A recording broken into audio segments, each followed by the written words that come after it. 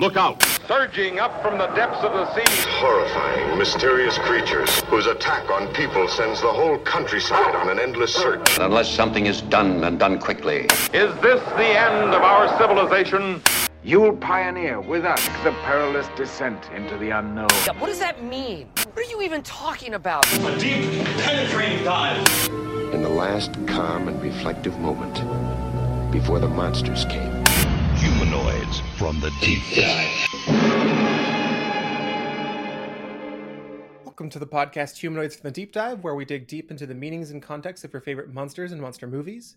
Each episode will see guests and myself give our take on an important movie, monster, and or film, and what we think it means, using everything from history and philosophy to films and folklore. In today's episode, we will be covering various aliens and entities from the influential British Quatermass series with a very special guest, the showrunner of AMC's History of Horror, Kurt Sayenga. Fans of the show can find us on Spotify, iTunes, Google Podcasts, and Podbean, and also follow us on Twitter at HFT Deep Dive.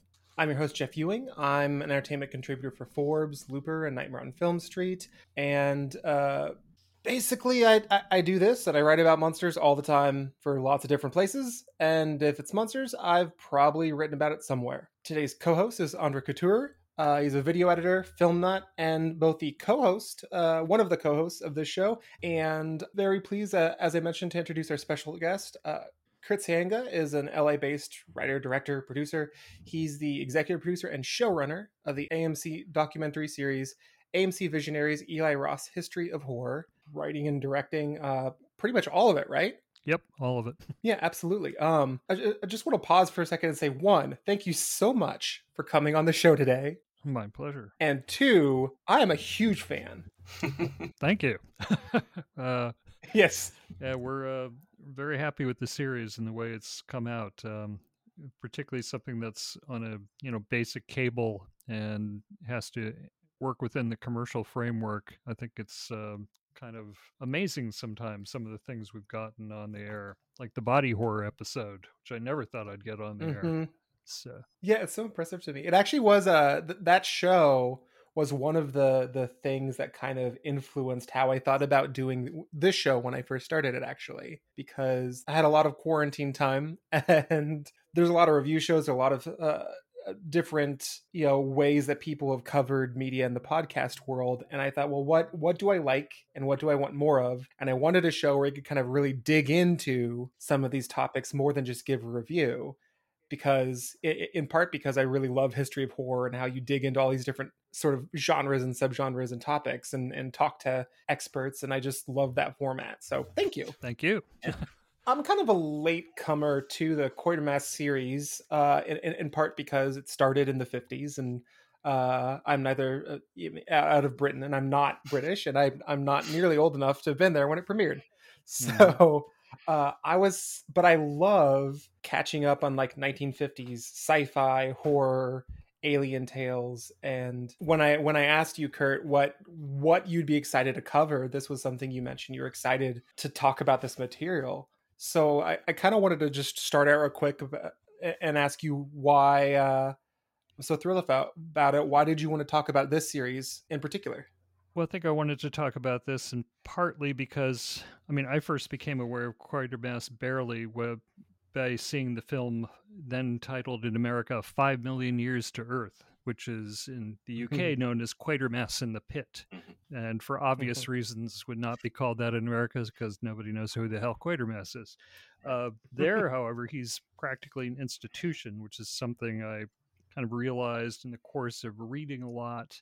And in particular, I think I read someone did an article about Quatermass 2, saying it's like one of the greatest science fiction movies ever made. And I'm thinking, how have I not seen Quatermass 2 then, since I'm totally into science fiction horror, especially. So anything with monsters, and if they throw in a little science fiction element, that's great. So then tracking down a copy of Quatermass 2 and seeing it, and just thought it was brilliant. I think it's probably my favorite of the bunch, but they're all good. And Quatermass Experiment, the first one, is very good. And then I went from there to track down the ones that I could find of the original serials. I should probably explain right off the top that basically the Quatermass series was started in the 50s on the BBC and was back in the day when a writer, sort of like playwrights are treated. In the 50s, you could be a successful writer, and then they would write you a check, and you'd create something, and they would go right on television as live, which is what's really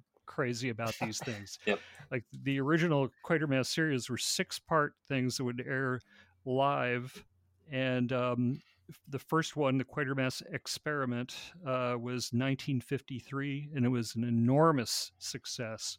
So enormous that Quatermass became instantly famous, which is why all the other movies have Quatermass in the title for Britain, and was famous enough that Hammer, pre-Gothic horror, this is before they did Dracula, before they did their Frankenstein, Hammer bought the rights to make a film adaptation. It came out in 1955, which is really good, called The Quatermass Experiment with just an X.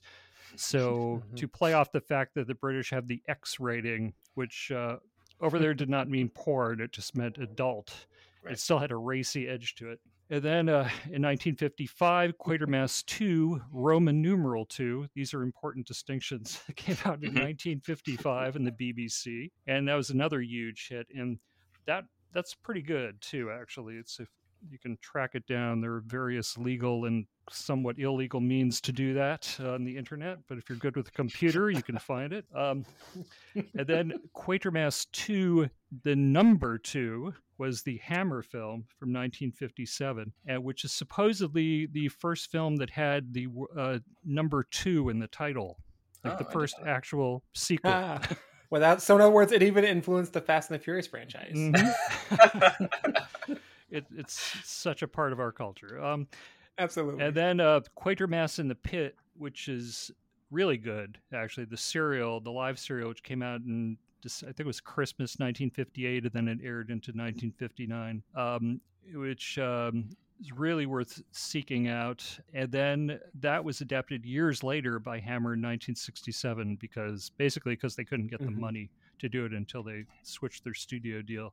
And by then, it's a whole different vibe, because you're getting into like London in the swinging 60s, and it has the part of the appeal of the Quatermass series, I think, is just it captures this bleak Britain in the 50s post-war vibe, which is really doomy and just to kind of run down and just getting through life. And it's filled with a lot of the serials in particular have a bunch of Cockney characters and a little richer and more drawn out. But that was part of it. And I think seeing Quatermass 2 and then seeing Quatermass Experiment and realizing, I actually saw this when I was a little kid and just forgot. And those movies really move. They're really fast, and they have a lot of ideas in them. And that's what appealed to me. Yeah, absolutely. I mean, that's why one of the reasons why I love, your Thing from Another World and all these other different, and I love them and all these other like 1950s sort of sci-fi horror properties, because the ideas are always so big. They're definitely like big world altering, straight up Lovecraftian menace, plot lines for these films. And that post-war context definitely works its way in, not only to the feeling, but there's certain lines in every one that I love. There's always like the Quatermass is talking about, what he thinks is really going on. Of course, he's right. He's the protagonist. And then there's always like a government operative that's like, no, it's Nazis. I know this is Nazis. Exactly. Yeah. Every time. Trust me, listen to me. Colonel Breen, yes, who's just the embodiment of the, fatuous, guy who follows orders and can't accept what he's seeing. Actually, he's also playing to the politicians who do not want to hear bad news coming from scientists, which is has certain resonances. Yeah, exactly. Like there's some very a modern feel to a lot of the themes and the way politicians behave, and it's very implicitly critical of the British government. And you can definitely see the influence in every single one of these films in subsequent British American world sci-fi.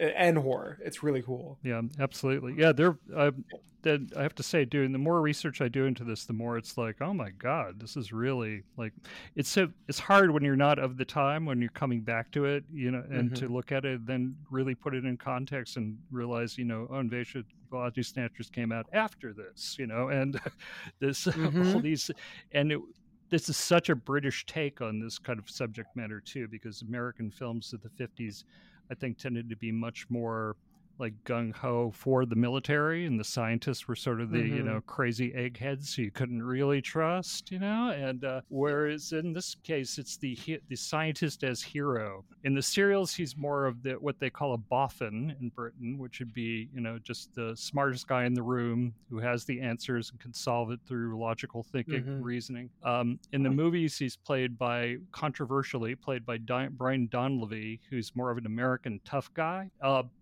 but I love Donlevy in the movies because he's such an asshole. It's so great. So he just... I'm such a big fan of Donlevy. He plows through everything. Yeah, he's absolutely... He's like a general, and in some ways reminds me of my father, who was an Air Force colonel and also involved in rocketry and missiles. It's just sort of like, just the guy who's going to push it forward no matter what. And it's really interesting, because he does. He is given this.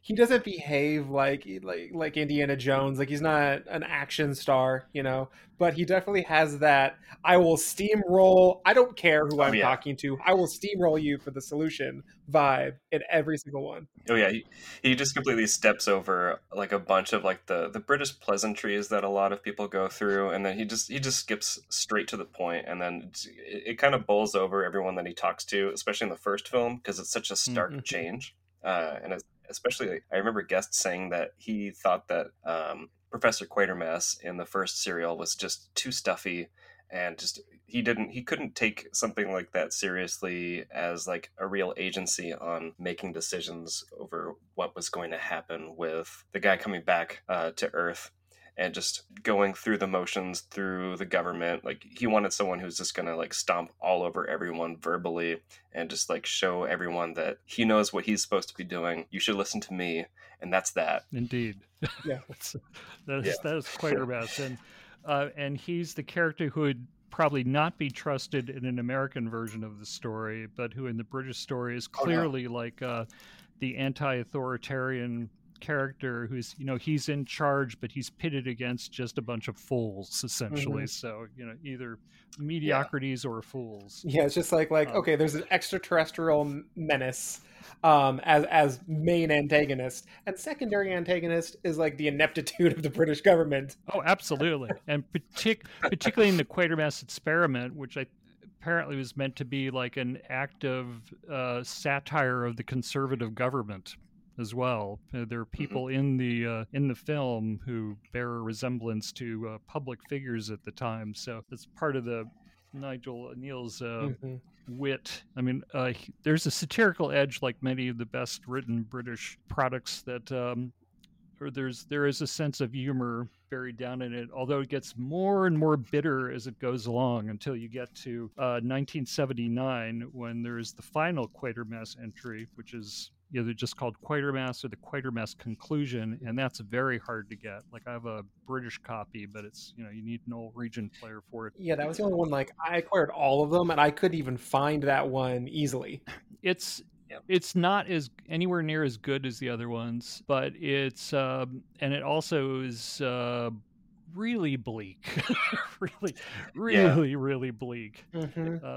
I don't know if you're fans are familiar with the British band, post-punk band The Fall, but the one thing I got out of watching Quatermass was learning where the beginning of the song Lay of the Land they have, where there's this group of people chanting lay, lay, lay, and then it's more and more and builds up.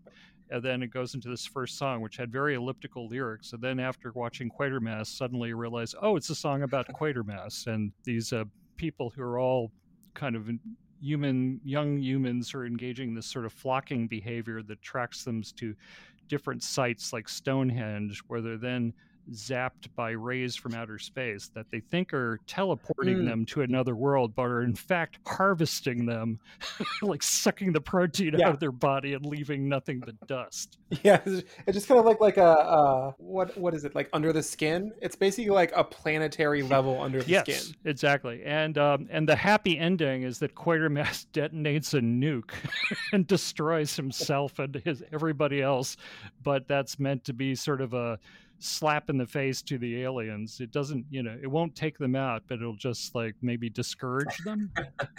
It's very discouraging. That's the best you can hope for. They're like, oh yeah, well you can't. We're gonna have the meat go bad. Like you can't eat it anymore. Exactly.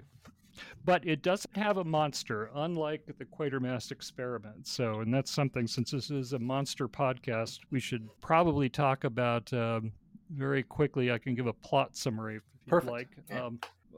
It starts, as do a lot of these, in the, it's small, like there's a house, you hear, I think a boy and girl are making out, and then suddenly overhead a rocket crashes into the earth and blows up a little farmhouse, and it's a pretty cool looking rocket, like classic 50s one. This is before, of course, humans went into space, before the Soviets put up the first cosmonauts. So it's meant to be a British, the British planetary exploration rocket program. And Quatermass and the authorities rush to the scene, and they find one astronaut, one survivor, and then 2 empty spacesuits, so you have a mystery. All of these are about Quatermass solving a mystery.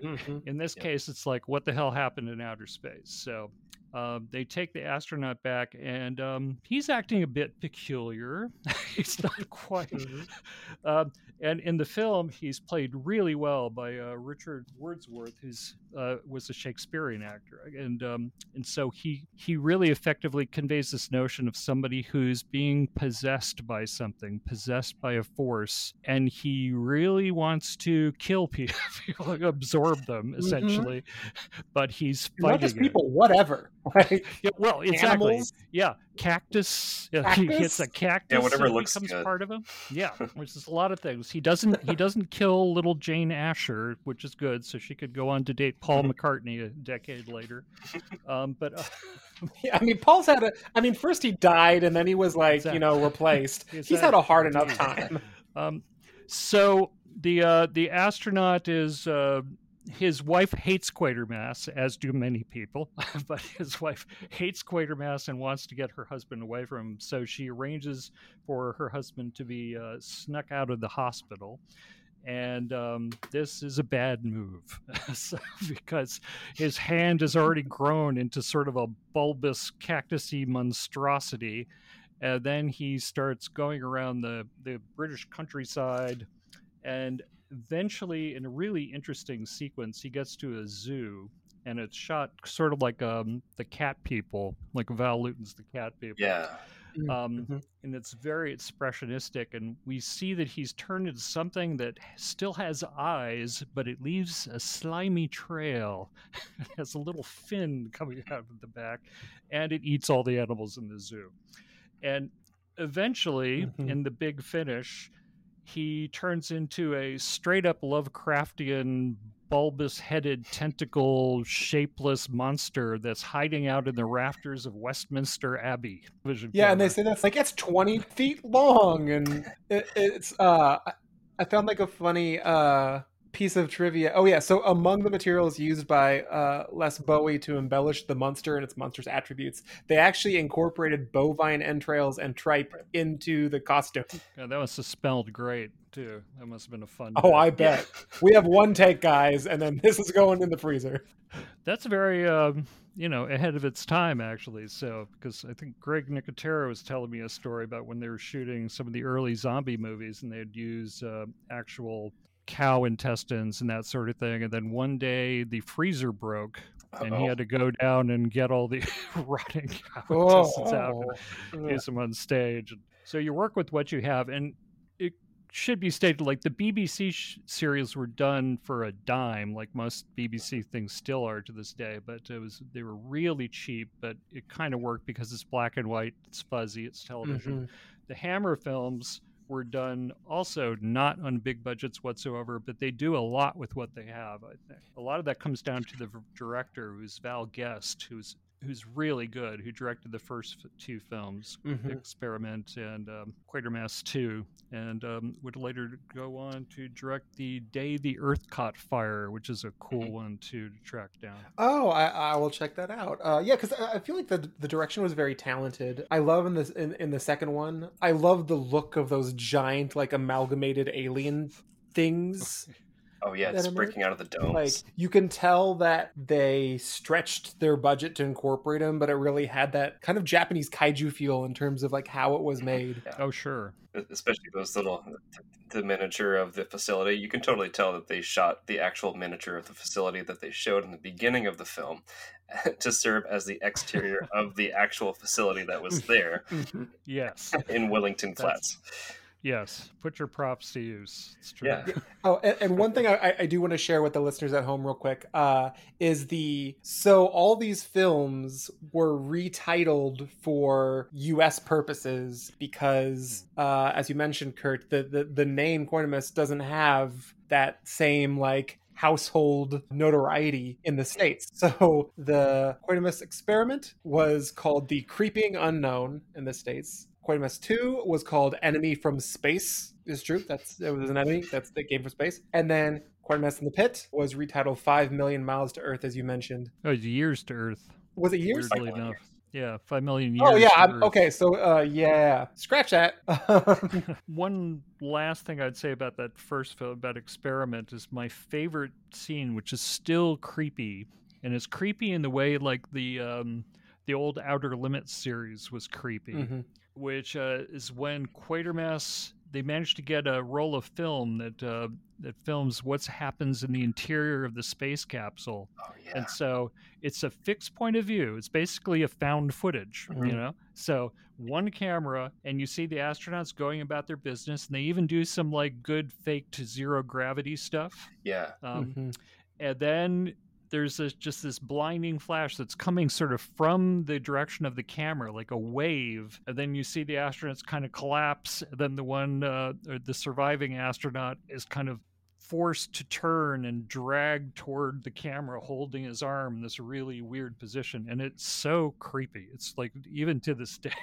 Yeah, it's really unsettling and well executed. Yeah, because it feels so unnatural and at the same time like something you shouldn't be seeing. Yeah.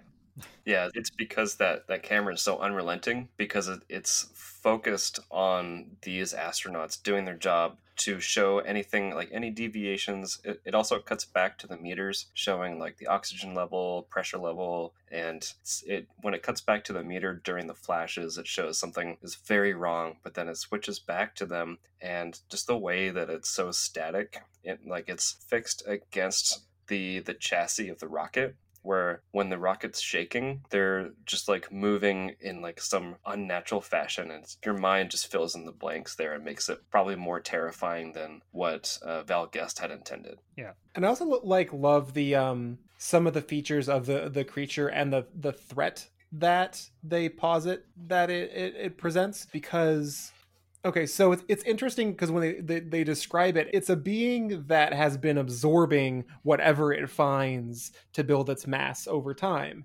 And so it has spores, right? So that's a fungal sort of feature. But then it also has traits associated with plant life, traits associated with animal life. It's this weird hybrid amalgamation of a thing because of what it's been absorbing. And then the big apocalyptic level threat that they're trying to prevent is they hypothesize that it's building mass until it can release its spores, which would be nigh apocalyptic. And so it's this weird unclassifiable entity that all of these entities and all of these films could end all life on Earth, or at least all human life on Earth.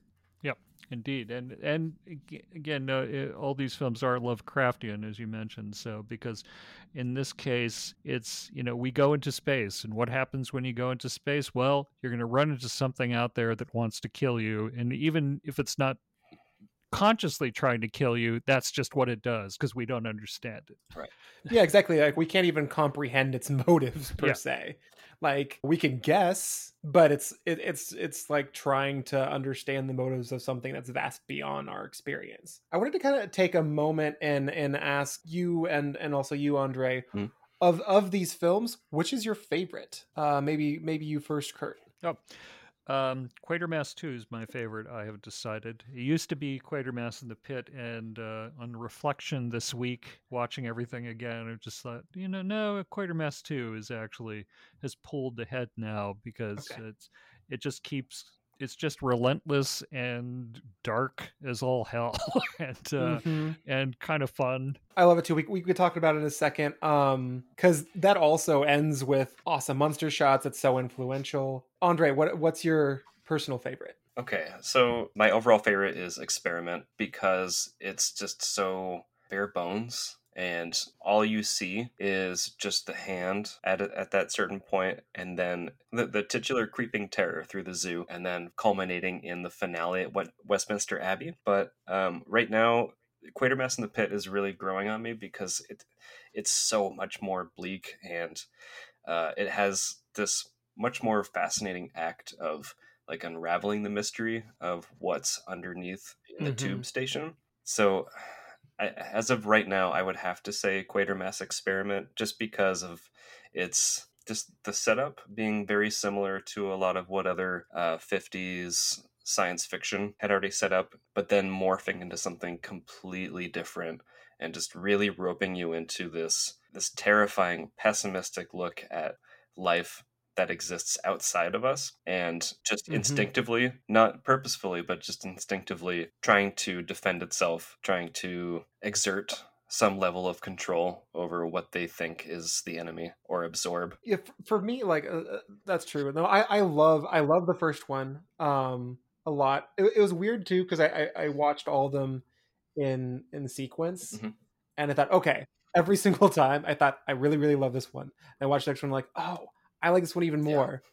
So I actually would say that my order is like Pit and then to the original, because I think I like Pit the most just because of it's yet another one that's existentially bleak at a cosmic level. Yeah. But even not just like bleakness in the sense that we are small in the face of these cosmic terrors, but bleak in the sense that they also kind of made us, and they're already in us, and we can't do anything really about it other than like win the day, which is like the essence of cosmic horror. Yeah, we just get to continue existing for a little bit longer. It's so fascinating, and now that I've seen it, I see it in a lot of things. Quatermass is investigating this report of tons and tons and tons of meteorites landing in this one particular area of the UK, Winterden Flats, and he visits there to investigate, and he finds this huge industrial complex, which is kind of similar to, he had plans for a moon colony, and it seems like it's actually similar in construction, and it's top secret. He has a hard time investigating, getting more deeper insight into it. But what he finds out is that there's been this extraterrestrial infiltration that even like has infected the British government, and he and his allies have to stop what they're doing, figure out what's going on in that strange industrial facility before it's too late. And it culminates a really, really cool monster. But I don't know. Do any of you have any particular thoughts on that? A lot of it is about just a critique of British society and the kind of unquestioning following of rules and orders. That's sort of a hangover from the war years. And the line that keeps coming up, and it's used to great satiric effect, is it's part of the process. So whatever somebody says, what the hell is going on here? Why are we going into this room and whatever? It's part of the process. Not assuaging at all. And everyone's sworn to secrecy, and so it's like, if you ask questions, you lose your job. You have to accept everything the government tells you must be believed. All orders must be followed. They're the authorities. And then, of course, it turns out that the authorities have been completely corrupted, and the police are corrupted. There's like a couple of heroes within the ranks, but the senior management is gone. So they have been absorbed, possessed. So it becomes this kind of, for Britain in particular at the period, very subversive kind of narrative about just the recognizing the evil of, first of all, just accepting things at face value and bureaucracy, because even the bureaucrats who aren't taken over are still obstructive. Right. Everybody Right. stands in It's his definitely a path. consistent theme for the entire series. If there's a government figure, Oh yeah. 99 times out of 100, they're at best inept and in the way because of ineptitude. At worst, they're, victims of extraterrestrial mind control. Exactly, and it definitely gets even worse in Quatermass in the Pit. And I think Quatermass 2 also has a better ending than the serial. I think the first two movies, I haven't seen the first serial because it barely exists. Yeah. I guess they lost like most of them. The second serial, I think Quatermass 2 is superior to that, and I actually think Quatermass in the Pit, the extended serial, has a better Quatermass in it. And so that's actually one of the things that made me slightly downgrade the Pit, because I don't think Udo Kier is as good as the Quatermass who's in the serial. But, Fair. And it plays out over longer. You get more characterization and detail, but it's still a great film. Like as I say, all three of these. But 2 is cool, just I think because you have some really neat shots in it too, as well. Like Quatermass's base with the rocket standing there, just really always gets me. And and you also have, I think, a good look at labor management relations in Quatermass 2, in that it ends with the workers storming the base with pitchforks. They give it the Frankenstein's castle treatment. Yes, yeah, the whole deal, and it has a legitimate mood of dread, I think, and of course, what probably the most famous scene is when the one sympathetic politician, who clearly is a labor minister, climbs up to the top to sample the food, because the whole thing is the base is supposed to be refining food. Which is why apparently it needs armed guards everywhere. He samples a little of the food and comes down, and he's covered with this burning black tar kind of. It says like the food, it burns. So that's a favorite line. And my other favorite line is when the Quatermass and his guys are holed up. They're kind of trying to defend themselves against the evil aliens, and the aliens they're trying to feed air because air is bad for them. So the aliens are blocking it. That pipe has been blocked with human pulp. Yeah. I do love that line. I really just kind of wanted to see how they were doing that. It's like, were they just literally stuffing like the zombies in the pipe, or were they like just like chopping off their arms and throwing it in there? Like, how are they doing this? I think they're stuffing the 3 guys who went to surrender to try to negotiate. Oh, right, yeah. They promised that, like, if you just surrender, lay down your arms, we'll let you go home. Everything will be okay. And then that's probably what happened to them. Yeah, what happened to them? Yeah, and it's another anti. Don't negotiate with Nazis or totalitarian entities from outer space. Never. You can't trust them. Yeah, that's a good lesson. Well, and so what's really interesting to me about this film is that so for the listeners at home, the people that are under extraterrestrial mind control are trying to they're being controlled to try and make an increasingly habitable environment for this extraterrestrial takeover.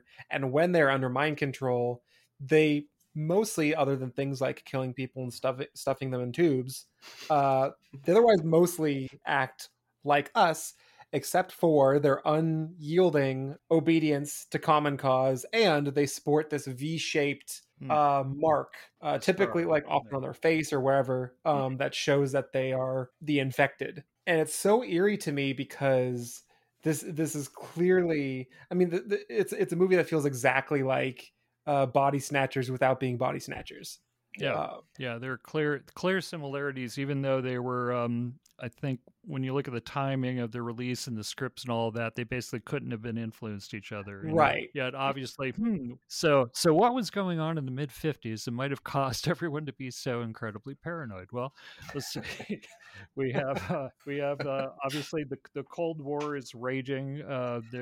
in the US, certainly there's a great deal of paranoia specifically about scientists selling nuclear secrets, because the scientists who were supposed to be the heroes during the war suddenly became objects of concern, and that, maybe they were actually smuggling secrets to the Soviet Union, which actually some of them were, because many people coming out of the Depression era were communists, because that was a legitimate economic solution that various people were in favor of. So at that point, I think we didn't have quite the awareness of what was going on inside Stalin's Russia, and the food genocides and everything else. So, but there is certainly that fear is behind that. I mean, Body Snatchers can be read both ways. You can read it both as like fear of like becoming like a part of the state, the Soviet state, where everything is top-down rule, and you're, allegedly, you're part of a commune, but everybody still has to follow one line. Or it could be, the other way around. So seeing it as like a comment on conformity and buying into, regardless, it's different kinds of totalitarianism, and right wing or left wing. And Quatermass is a little more subtle, I think, about that, and it seems to be much more about, I think, how much are you willing to give up in terms of personal freedom and thinking for yourself in order to maintain your identity. In other words, so will you lose your identity in the course of trying to defend yourself and defend your freedoms, such as they are? So absolutely. I also think it's interesting because one of the reasons why I think this fits Frey, in addition to just having extraterrestrial mind takeover, it does something kind of unique that's not really common in these alien horror films. The conclusion for the listeners at home is this is after they unsuccessfully try and feed them poison the habitat for the extraterrestrials with oxygen. That doesn't work because it's plugged with human pulp. Such a good sentence. That realizing that causes one of the workers to fire at one of the domes that's been feeding and housing these extraterrestrial life forms, and they explode and basically spew forth these giant amalgamated collective entities that's like three massive piles of extraterrestrial bodies. It's such a trippy image, and they kind of lumber towards the camera, but then ultimately, long story short, can't survive in our atmosphere, which was why the industrial operation was producing something to make life more habitable. I just love that image and the sort of like amalgamated kaiju-ness of their final form. Yeah, how big they get. And yeah, there are two reveals of the monsters. And the first is when Quatermass is disguised as one of the drones, and he looks through this kind of porthole into what's inside one of the domes. And then you see this gelatinous oozing thing that's clearly alive and clearly sinister, and he's just stunned by it. He's just in shock, and which also sort of gives a lie to a lot of criticisms of Don Levy's acting. I think he's has much more of a range in the second movie, and he kind of responds more emotionally to a lot of these things. But so you've got the hideous thing, whatever it is, and then when it comes out, then it's like a full-on building size monster so coming at you. I just love the concept of them being able to function as one unit, which makes sense because they've been hive-minding all of these independent humans. But it's such a sort of shocking conceptual creature to me. Yeah, that it's like there's apparently it's like these little slimy things, and then they can all pile together, then form one big gestalt organism, right? Yeah, exactly. Exactly. I love it. Again, very Lovecraftian as well, and that just like there's an element of like, what in God's name is this thing? How does it work? What is it doing here? So, it's just like, what? Yeah, that's like, and questions you will never have answered, which is another great thing about the series, is it doesn't answer every single question by any means. It's more like, here's a problem, but we don't know where it came from, and we never will, and we don't know if it's ending. It just maybe. Yeah, exactly. Like every single one ends with, well, I hope this is the end of it. This series also argues that you can not answer these questions and also get this message across or terrify your audience and like argue that if you do answer all of these questions, then you're going to ruin the mystery, you're going to ruin the mystique, and above all, you're going to ruin the horror of the whole story. Exactly. I've had this discussion with a lot of the people I've interviewed for this series, actually, just about this demand for backstory that just winds up killing everything, you know? So at a certain point, you don't want to know. You don't need to know. You don't really want what you're asking for. I understand why you're asking for it, but trust me, you don't really want that. Right. Like, no, because I do appreciate that all of these films, at least the first three, and the series they're associated with, they give you just enough information to know, to feel like you know something about the menacing nature of the alien threat. Like, just enough, not too much. And even still, a lot of it is conjecture. The only thing you know is that it is threatening. I'd say that my personal favorite, Quatermass in the Pit, is conceptually so cool. Okay, so the storyline, which is pretty, even though it's effectively like a decade later, it's pretty consistent with the series. Yeah, it's the same. So basically, they discover first they discover this strange humanoid skull in this underground, like this London underground extension site, and as that it triggers a dig, and as they continue to dig, they find more humanoid skeletons, more skulls, and then this once they uncover it, jet black object that they surmise eventually is of extraterrestrial origin.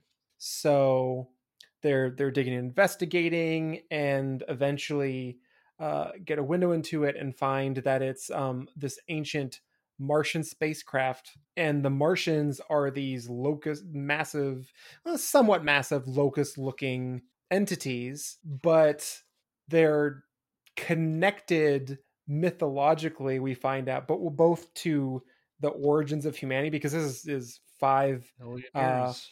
5 million years this is 5 million years ago. Yeah.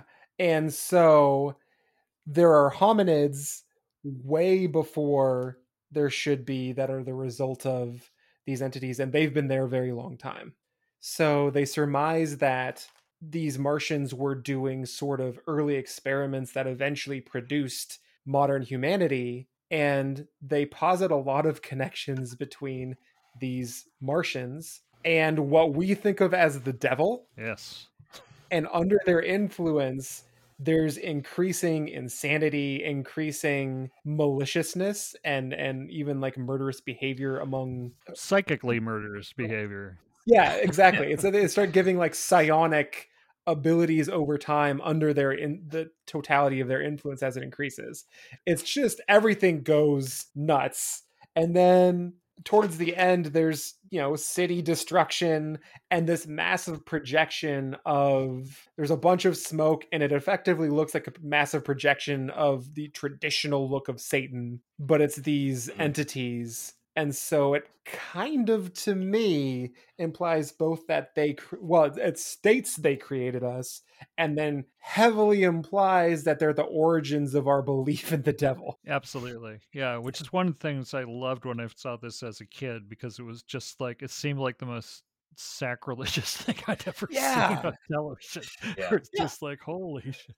Yeah, I love it. It's not a movie you would expect to come out of America for certainly around that period. Although again, the original series, when you look at that, I mean, that's England in 1958. Just hardly like a party's a place at that point. Although when film is made, it's 1967, and England is a party. It's like this swinging 60s, and suddenly this is a bright, colorful Hammer film. With Barbara Shelley is in this as the rare, strong female character, which you usually don't see, at least in the movies. They were actually far more in the series, but She's really good. Although it's interesting too, in that she's like probably the most likable character in the film, next to James Donald, who plays Roni, who's a guy who is an evolved human in that he is immune to the Martian influence, but most people succumb to it, including Barbara Shelley's character, who by the end is basically in full Carrie mode and is like psychically assaulting them and trying to stop James Donald's character from stopping Satan by grounding him. Yeah, and it's just so interesting too, because the fact that this is the first that's in color, the visuals are a lot brighter and they're physically friendlier, but it's one of the bleakest of the films plot-wise. It's basically, oh yeah, we were basically nothing more than an alien experiment to use for their ends. That is the origin of what we are. To try to perpetuate themselves. And that was kind of the crux of it, is they pretty much surmised that Mars was dying. And so the aliens were looking for a way to survive, and they couldn't turn our planet into their planet, but they still wanted to live on. So they figured, well, we can live on in a way by essentially terraforming the animals that live on Earth, and turning them into Martian descendants. And the Martians, as it turns out, are, once again, it's another totalitarian, hive mind situation. And that once everyone starts awakening, they then start hunting, and they go on this hunt to exterminate anybody who's different. And so that's where all the murdering comes from, is that they're all going around in a gang and attacking people, who don't have the Martian influence. Right. Because it implies that the Martians, left to their own devices, had this like perpetual genocidal tendency. Exactly, and it also calls back. Essentially, it's saying the Martians didn't just inspire Satan; they were also insect Nazis. Yeah. It's like, okay, so we are the experimental product of insect Nazis, and there's some of that heritage like inherent in what we are. Including Quatermass, which is one of the things, is Quatermass, his dickish tendencies throughout the series are sort of explained by, yes, he is also, has the Martian influence in him. Perhaps not as much as, the odious Colonel Breen, who gets his face melted off. Deservedly so.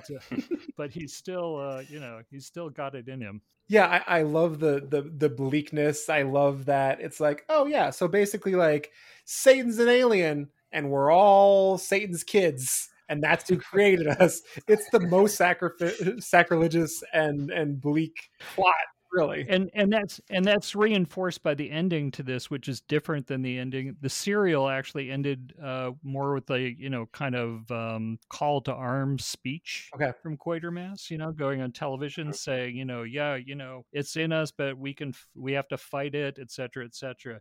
Whereas the film gives you like it's an ending that would make sense if this had been made in the early 70s, which is to say it's just like one long shot of Quatermass and Barbara Shelley just as everything's burning around them, and they're both kind of exhausted and in shock, and then the credits roll over that. Yeah, I love that end credit sequence. They're just like collecting themselves and just trying to figure out what they're gonna do next.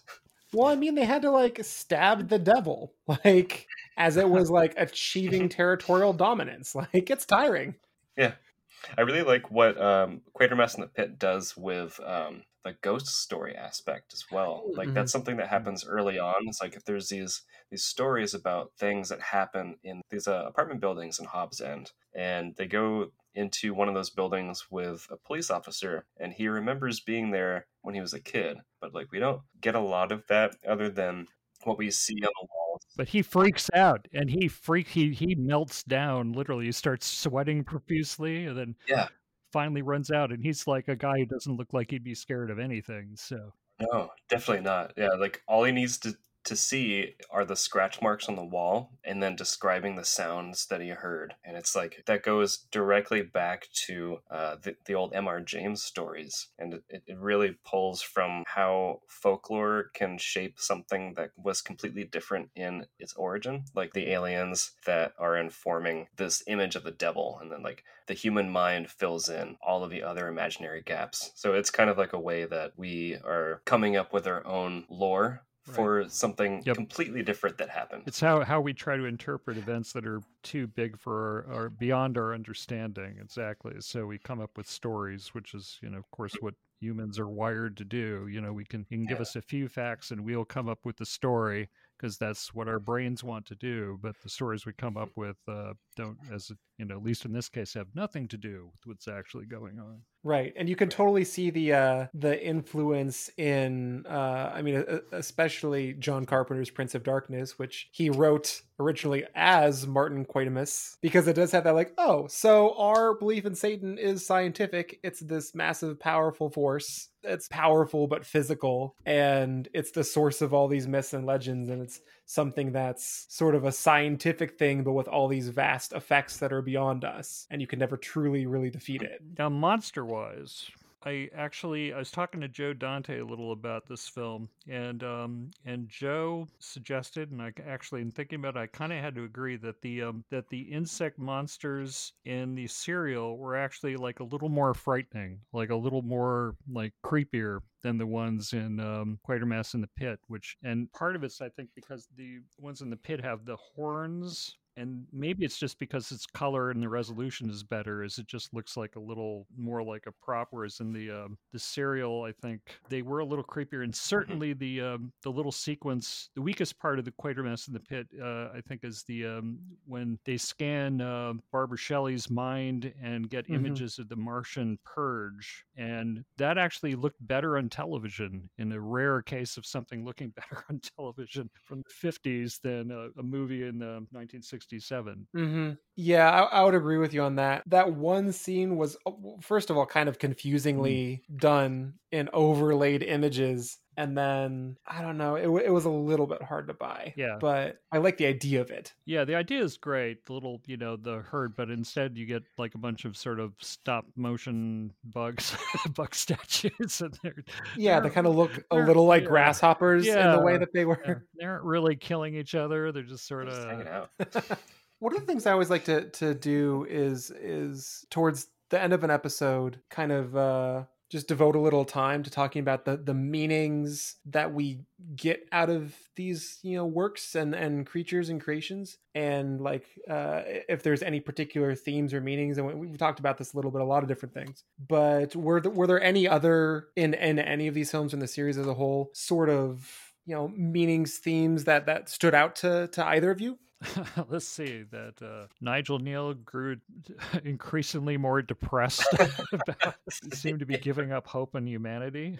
Certainly by Quatermass 4, he's like completely written off humans. And just sort of see that advancing, which is kind of sad. Although, who's to say he doesn't have a point? I don't know if there's a different theme, because at its core, it seems to be just, again, these notions of, don't blindly trust authority. There are people in charge who are trying to make a difference, but they're up against just a deeply entrenched bureaucracy of fools and incompetence.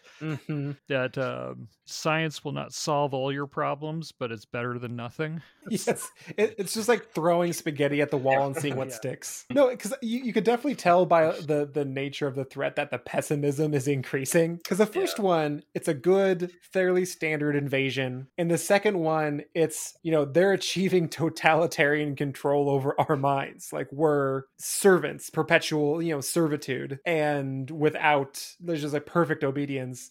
And then the third one, the great historical evil that our sort of culture is religiously built around fearing, is the thing that created us, and it's in everyone to which we are subject if they really got down to the influence increasing. Right. And then the fourth were meat. Yeah, with fourth we're meat, and also it's worth noting that in the fourth one, civilization is collapsing too, like worldwide. And so London is basically clearly a projection of where Nigel Neal thought it's sort of, Clockwork Orangey, except with new wave, not new wave, new age hippies kind of roaming the land, and they're all virulently anti-science, like completely anti-science, and they destroy like the radio telescope that's, that they're hoping to use to contact the aliens with, and and the Earth is essentially barely saved by a bunch of old people, literally old people, because they're the ones who are immune to the signal from space. So that's where Nigel Neal was at, is like, these damn kids. So, get off my British lawn. Yeah.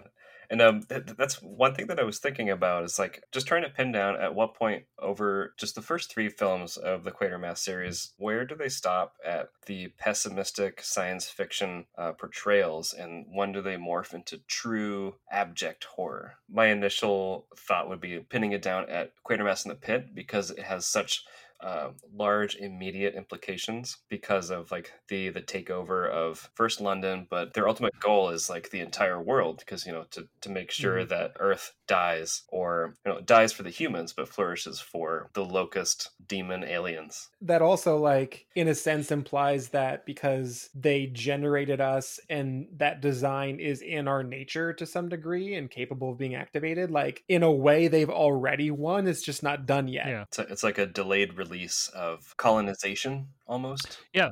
Yeah, exactly. Instead of the second one was about possession. The first and the second one are really about possession, and the third is about we've already been colonized and we can't escape it because it's bred into us. So that's pretty a horrifying notion for sure. I think as far as horror, like looking at them as horror films, I think Quatermass Experiment is probably the closest to a straight up horror film. The second one is a little more about tension and like not being quite sure what's in there, even though the second one has a sense of dread that runs through the entire picture that's really good and tense. But the first is more of a straight up monster movie. Yeah. I mean, it definitely has like a strong creature that has the implications of expanding itself on a much like worldwide scale that can violate like form and function in certain visible ways. Yeah. Absolutely. It's very Orwellian too, like Quatermass 2, the whole paranoid aspect of you don't really know if who you're talking to is going to turn you in, or if they're on your side, or if they're pretending to be on your side. It's very, very paranoid in that way. And in fact, Nigel Neal was famous for adapting 1984 for British television, which I think Peter Cushing played Winston Smith in. So that's awesome. Yeah, I'm just so I'm so glad that you picked these films, because it was fun to actually get to explore them and watch I watched them in chronological order, so I did get to see the increasing I guess all of them are apocalyptic threats, but the increasing paranoia and pessimism advance in each one. Yes. Any more things that thematically you caught on to, Andre? I guess I don't know how much we really talked about Quatermass Experiment and its basic just influences on body horror in general, because that definitely has some seedlings there. Yeah, definitely. And also when you consider that film was years before The Blob as well. I mean, I think this is really one of the first absorbent blob creatures that you see in the films. Yeah, absolutely. And it definitely has that, and it evokes that, especially before it becomes the sort of tentacled monstrosity. It has that almost like The Thing-esque feel of having attributes of different things on the same composite body, because it's changing and morphing as it goes. And that's not very common in creature design. It's a little more common now, but it's still not common. Yeah, especially not in the 50s. Right. Well, you could also argue, if one wanted to, that Quatermass himself, at least in the first film, is kind of the soulless, emotionless monster. Yes. Kind of charging through everything and does not give a damn about anybody's feelings, certainly. Yeah. So that's just very incidental. Oh, yeah.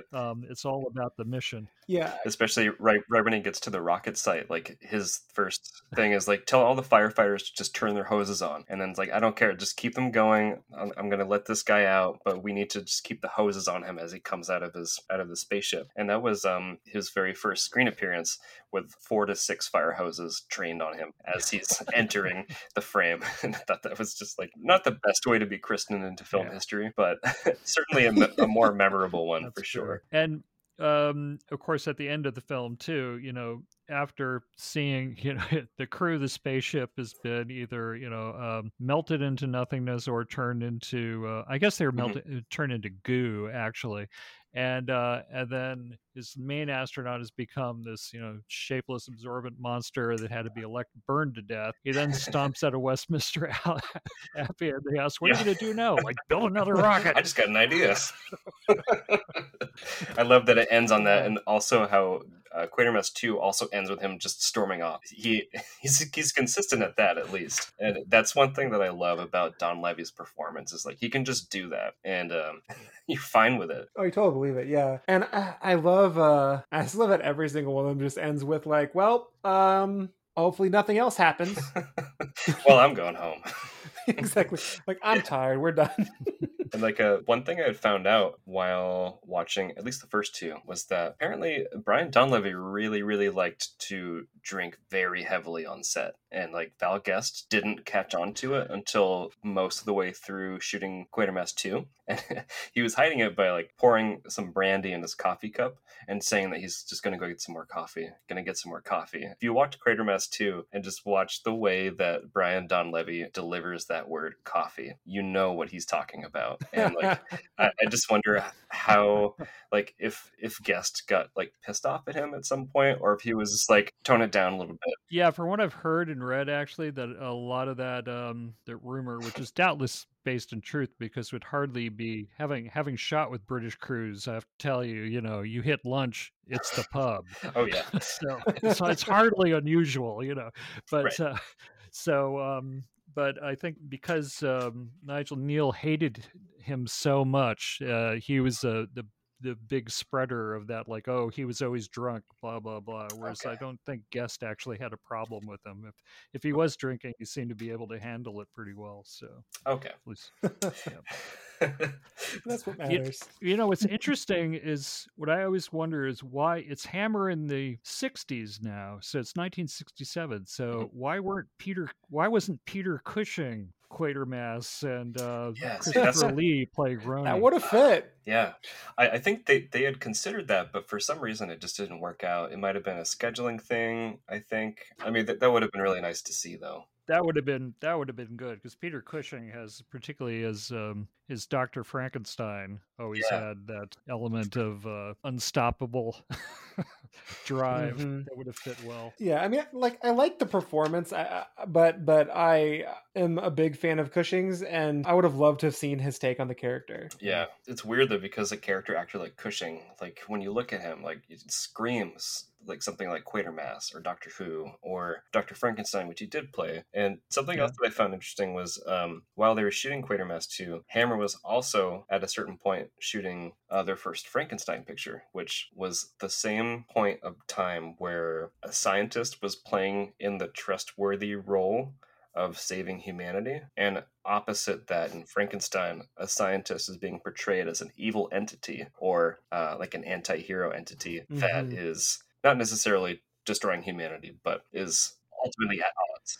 Is violating the rules of nature. Yeah, yeah. He's definitely more of Dr. Mengele than he is, Dr. Schweitzer. Yeah, definitely like a villainous character for sure. Yeah. Well, and I have a personal theory about a lot of this, actually, because I'm actually doing a Mad Scientist episode for season 3. So awesome. And I've been thinking about this a lot, and I'm just wondering also if some of the portrayals, particularly of medical doctors or experimenters, wasn't also inspired by the information coming out about the Nazi experiments, like the experiments at Auschwitz and all of that. So where they're drowning people to figure out, dousing them in cold water to see, like, how long does it take a human to die? Yeah. I wouldn't be surprised, honestly, because it did take a while for like a lot of the real horrors to come out. Well, I do think that's I mean, we're not going to get bleaker than that. So I want to thank you so much for your time in this episode and for choosing these excellent films. What I always ask guests at the end of an episode to tell the listeners at home what they have going on. Would you like to share what you have going on next? What I have going on next. I am starting next week, about to start writing, and we start editing the first of 6 episodes for Eli Roth's History of Horror Season 3, which starts in October 2021 on AMC. and I've also been interviewing people for the last few weeks, which has been very interesting to do during the pandemic. Mm-hmm. But nonetheless, it's all working out. We've got a lot of good people, and so yeah, Awesome. I'm very busy. I don't doubt that. Yeah, thank you so much for being on the show. I really, really look forward to it. Yes. Oh, thanks. Yes, me too. Thank you so much for having me here. I rarely get a chance to talk to Quatermass, even with my guests. Yeah. So there's like some know it, others do not. Oh, absolutely. Yeah. I was pumped when you mentioned it. I'm like, okay, we're doing that. Yeah, and especially in the monsters episode in season 2, like you just get like a little glimpse of like Quatermass Experiment, but then like you don't talk about it. And I'm like, can we go back? Mm-hmm. Yeah, and that's only there because I insisted on. I thought so. Yeah. So. Well, it's interesting for me too, because like every other episode, I have to stop and take a step back and say like, okay, well, for this purposes of this show, this is what I consider a monster to be, and some of these like extraterrestrial species and stuff may not be classified by some folks as monsters. Obviously, in the first one, yes, but for me, I think all 3 of the first films at least have what I would consider to be monsters if you really dig into them. So I love that suggestion. Yeah, and they're monsters that aren't necessarily corporeal, so that's Right. like harder to. It makes it a trick to dramatize it. Yes. But I think these films find a way to do it very effectively. Absolutely. But yeah, thank you. Here, I'm gonna and just Andre, what do you have going on? I'm just here, just talking, writing. I mean, I don't really have plugs. I mean, other than this show. Yeah, exactly. Other than that, you are pivotal in this show. Well, great. At that, I'll say that wraps the episode. Yeah, this is great. Long live Quatermass. Once more, I'd like to extend a special thanks to our guests this episode and to all of you out there listening. From the dawn of recorded human civilization, we've been fascinated by monsters and the monstrous. They've inhabited our dreams and nightmares. They've been our protectors and our villains. They've symbolized our fears and vices, our hopes and potential. Fears of creatures and the night that nourishes them were key inspirations and fuel for the rise of human civilization. The need to get out of the shadows, behind the walls, and into the light. In many ways, understanding our monsters is an important part of understanding our world and ourselves. So thank you for taking this journey with us, we humanoids from the Deep Dive.